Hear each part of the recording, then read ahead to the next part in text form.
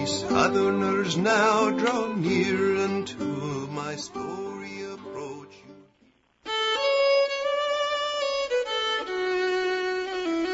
This is Jerry Prokopowicz with Civil War Talk Radio. For most of us listening to this program, Civil War history is an interest, even a passion. It's something we study because we like to read about dramatic events and heroic individuals, or to try to understand more about the human condition, or just perhaps to escape for a few hours from our contemporary lives. But there are a few people who study the Civil War as serious business, to learn lessons that can mean life and death in wars today. Today, we'll talk with retired Brigadier General Harold Nelson, former Chief of Military History for the United States Army, on Civil War Talk Radio.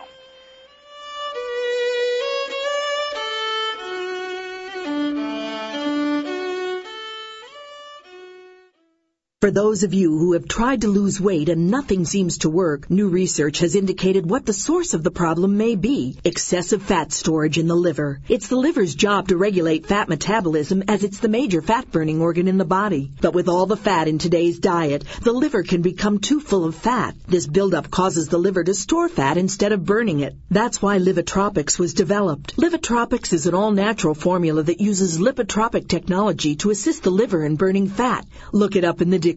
Lipotropic is defined as a substance that removes excessive fat stored in the liver. Livotropics is the premier lipotropic formula. Livotropics revs up your fat-burning engine, activating your metabolism to help you shed those extra pounds. It's a 100% soy-based and natural lipotropic formula. Help your liver burn fat today with Livotropics. Go to naturalfatburning.com to experience Livotropics. Remember when you laughed during a business conference? You felt more energized, more alert, and more receptive to the message being delivered. Hi, I'm Russ Dolnack, and I make people laugh. And as a professional humorous speaker, I open up a morning conference session with a laugh or close off the day with a funny recap. It's just a one-of-a-kind experience. Visit russisfunny.com right now. Get an audience into it. You know, if they're laughing, it's paying big dividends. They're more relaxed, they're more creative, and if nothing else, a humorous speaker leaves each and every one of them with a smile on their face. You need comedy. Custom, clean, clever comedy. Otherwise, your audience might just doze off. Just imagine, if you had to listen to hours of serious commentary without a break, come on, pack some upbeat energy into your next event. Humor works. Find me, Russ Dolnack, at russisfunny.com because, well, russischubby.com was taken. World Talk Radio, bringing the world to you.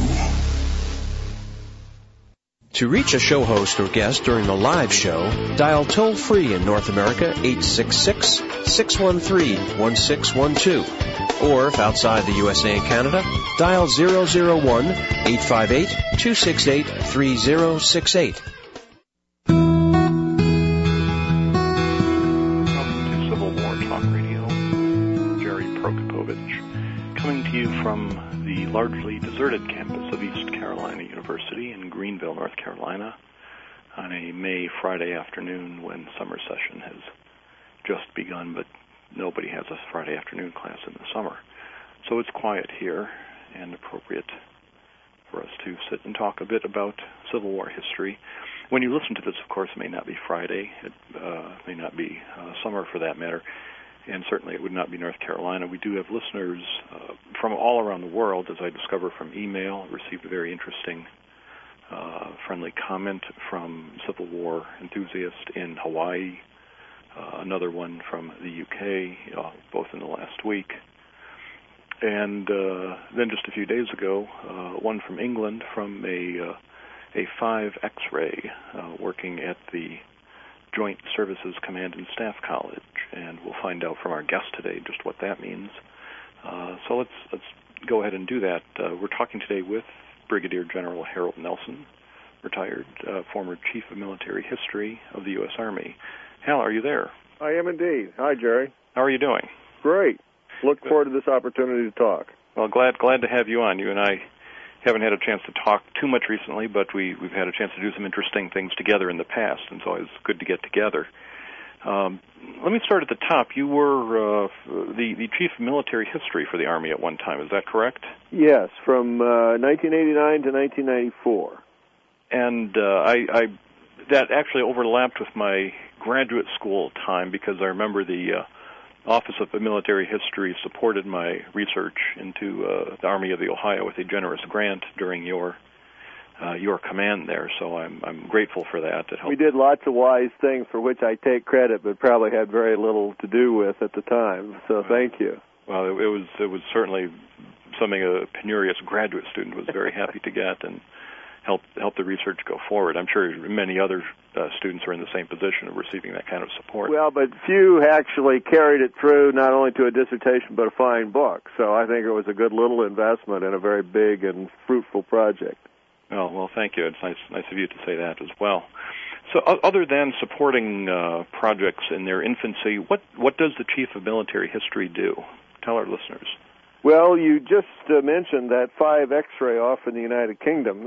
That's an additional skill indicator for historians who happen to be uniformed officers in the Army. And so a large part of what the Chief of Military History does is provide guidance and policy for that program, but at the same time produce materials, books, various short monographs, graphic materials, that are useful not only to those more serious students of military history within the Army, but to the Army school system, starting with ROTC and the Service Academy and on through the education of general officers. So a large part of it is a publication effort. Another part is the museum program. Many of your listeners are close to a military post, and they've been to a museum of some sort, either a unit or a facility museum, and the policy for all of those is a product of the Center of Military History, which also has responsibility for the preservation of artifacts and art owned by the Army. So it's a fairly broad gauge functional interest. I mean, people don't realize sometimes how much history the Army preserves. What about Carlisle? Is that? Yeah, Carlisle Barracks is, of course, I retired from a visiting professorship at Carlisle Barracks after I was Chief of Military History. Carlisle Barracks is the home of the Army War College and also the Army's Military History Institute, which is primarily a repository of published and manuscript items having to do with the history of the U.S. Army. And that, too, comes under the policy supervision of the Chief of Military History. Right now at Carlisle Barracks, they've just moved into a new facility built by the taxpayers with appropriated money, and they're in the midst of forming a public-private partnership to build a large education center so that they can do a better job of outreach to the American public, because the other part of it, illustrated by the museums, but also by the Military History Institute, is to make the history of the Army available to the American people. And, of course, the publications that I talked of earlier are available through the government printing office or in most big libraries, but seldom encountered in bookstores. And there are some obvious, some wonderful things there. I think most of our listeners probably have seen the green World War II volumes. Yes. Those are well known. But again, yes. You don't normally see those in bookstores. No, but anybody who gets to a university library or to a large municipal library will encounter some or all of that set. And less well known are the documentary collections from World War I. And, of course, since your topic is the Civil War, the current Center of Military History of the Army grew out of the efforts after the Civil War to publish the official records. That project had begun back in the late 19th century and was paralleled by a project after the Spanish-American War and again after World War I. And so one of the things the modern Center of Military History has done for the later wars is to make sure that stuff was brought back into print. And, of course, meanwhile, the official records from the War of the Rebellion have been put onto CD, and so the government followed that commercial lead and has done the same thing with the records of World War I. That the CD version of the official records is just indispensable to anybody doing research in the field. Yes, it is. And you think of the difference if you wanted to look up an individual's name, you could always go to the old index, but it had its quirks. It did. The old index was never truly thought to be authoritative, and it didn't deserve that name. But now to do a word search and you want to find out any individual or any concept, any name, any place name, and to be able to have them all at your fingertips, it is really an incredible advance. Yes, it really is. I'm delighted to hear about Carlisle moving forward with the... Yes, the initial facility had been the college building in the 1950s, and before that it had been a World War II era effort at having an academic facility. It was never designed to be an archive, and the storage conditions and research conditions were way below standard. So now it's a good, properly humidity and light-controlled storage area, closed-stack library, much better security, and, of course, a real reading room with proper computer terminals and everything you need to access the collection. And by the way, anyone who's doing research online can go to Carlisle Barracks very easily through its website and not only find access to the catalogs and the specialized research catalogs, but also to a few documents that have been digitized. And the Army at the Center of Military History also runs an excellent website, and they have digitized a lot of materials in Army history, not so much for the Civil War, but for the later periods, and those are all accessible to the public through the websites. And certainly the collection at Carlisle Barracks, I've not been to the new reading room, but the old one, the collection more than makes up for any shortcomings in comfort. If you're going to write about the Civil War, you've got to go there. There's just wonderful material there. So the Army runs this wide web of both historical sites and historians. We mentioned the 5 X-ray specialty. The Army employs a fair number of historians, I gather. Yes, the Military Academy is the main source of money, you might say, to allow Army officers to go to graduate school and receive an advanced degree, a master's degree, so that they can spend a few years on the faculty at West Point, both as teacher and role model, before moving on to do other things in the Army. But frankly, that's a pretty expensive program, so for many years now, those military officers with, you might say, beginning credentials have been supplemented by civilians hired by the government to teach history. So the Military Academy has an ever-increasing percentage of civilian professors, and then places like the Staff College at Fort Leavenworth is largely dependent upon civilian historians who have been hired by the Army. And the same is true at the War College. While I taught there as a colonel on active duty, that position has now been civilianized. With the continuing war on terror, there's been a recognition that there's a fairly big saving in military manpower by civilianizing the positions. And at the Center of Military History itself, and as historians for the various large commands around the Army, the tradition had been virtually throughout the Cold War that the vast majority of those positions were held by civilians with advanced degrees hired by the military as civil servants, either under the old GS scale or under Title X. What was your own career path? Tell our listeners how... Yes, I graduated from the Military Academy in 1963, and as a result, I was one of the people who was fairly early into the Vietnam War, and as a retention move, the Army offered me graduate school at the University of Michigan in 1968, followed by a tour teaching at West Point. And at that time, I was a European historian with primary emphasis on Revolution and Russian history. And then I went to Korea after going to the Staff College, and then came back to teach at the Staff College at Fort Leavenworth, teaching history and strategy. And then while I was there, I was able to finish my PhD at Michigan. And then went to work as a defense analyst in the office of the American ambassador to NATO before commanding a battalion in Germany, and then joining the faculty and being a student at the War College before becoming the chief of military history. So you represent the soldier scholar ideal in a way that you suggest is not so common any longer.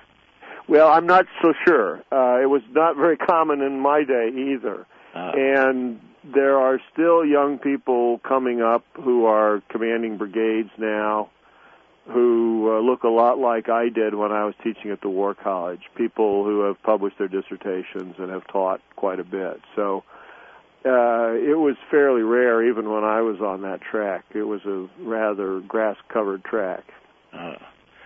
And I'm pleased to hear about the University of Michigan in your background. I teasingly try to mention to our listeners that I have a Harvard degree at every opportunity, but my heart is actually in Ann Arbor as a Wolverine undergraduate. That's my real football loyalty there. Exactly. Well, mine too, since I had that West Point undergraduate. If you had a choice, who would you be rooting for, West Point or Michigan? There's a choice to make. Yeah. Now, you mentioned the War College, where you said you both studied and taught there, and I'm looking here at the U.S. Army War College Guide to the Battle of Gettysburg that you and Jay Lubas prepared. How did that project come about? Tell us about it. Well, basically, Jay and I had both been together at West Point. He was the first civilian visiting professor at West Point when I was finishing up my tour there on the faculty. And I was in charge of the honors program for young cadets in history, and Jay, of course, was one of the people I tried to lure to take as many cadet projects as I could because of his tremendous teaching skills and his academic background. So anyway, we got to know each other well. And Jay was at that time a professor at Allegheny College in Meadville, Pennsylvania, and was taking his students now and then to Civil War battlefields. And I had some experience of tromping battlefields, not so much Civil War as World War I and World War II. And so by the time I joined the faculty at the War College, Jay was once again a visiting professor, but now with the intention that we would hire him away from Allegheny, which we did. And so he became a full-time civilian professor of the type I've earlier described. And he and I became colleagues and began running battlefield trips for our War College students. But more important, we began to develop techniques to take young people, ROTC cadets, around battlefields, because I had a real concern. By this time it was 1982, 83, along in there. And young officers were coming out into an army where even their battalion commander probably had never been shot at. And so it was getting to be a long time since we'd had practical discussions on a battlefield about decisions under fire.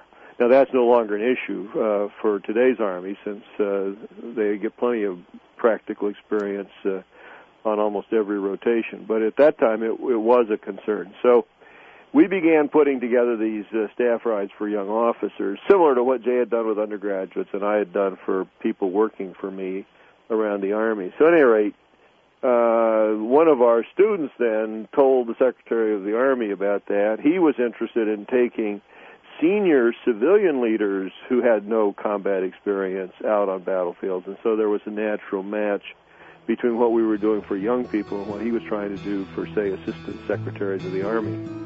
And that was Mr. John O. Marsh, who had been a National Guard officer as well as a congressman from Virginia before he became Secretary of the Army. Wonderful man, who I had met a bit when I had been teaching out of Leavenworth back in the 70s. And so, again, things really clicked, and we took a group of his senior executives to Gettysburg with his careful supervision and inspiring leadership. And in the course of doing that, he had the General Counsel of the Army tell us that our notebooks that we were using to take people around the battlefield could and should be published. And so we went to a local bookstore that we had been frequenting, and that fellow, John Coleman, actually started a publishing house, which published the first edition.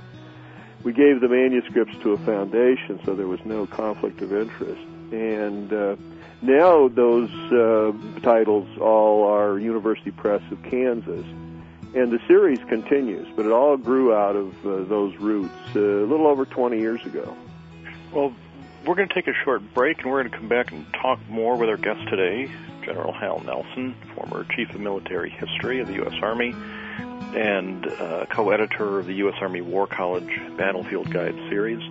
We'll return in just a moment to discuss those further on Civil War Talk Radio.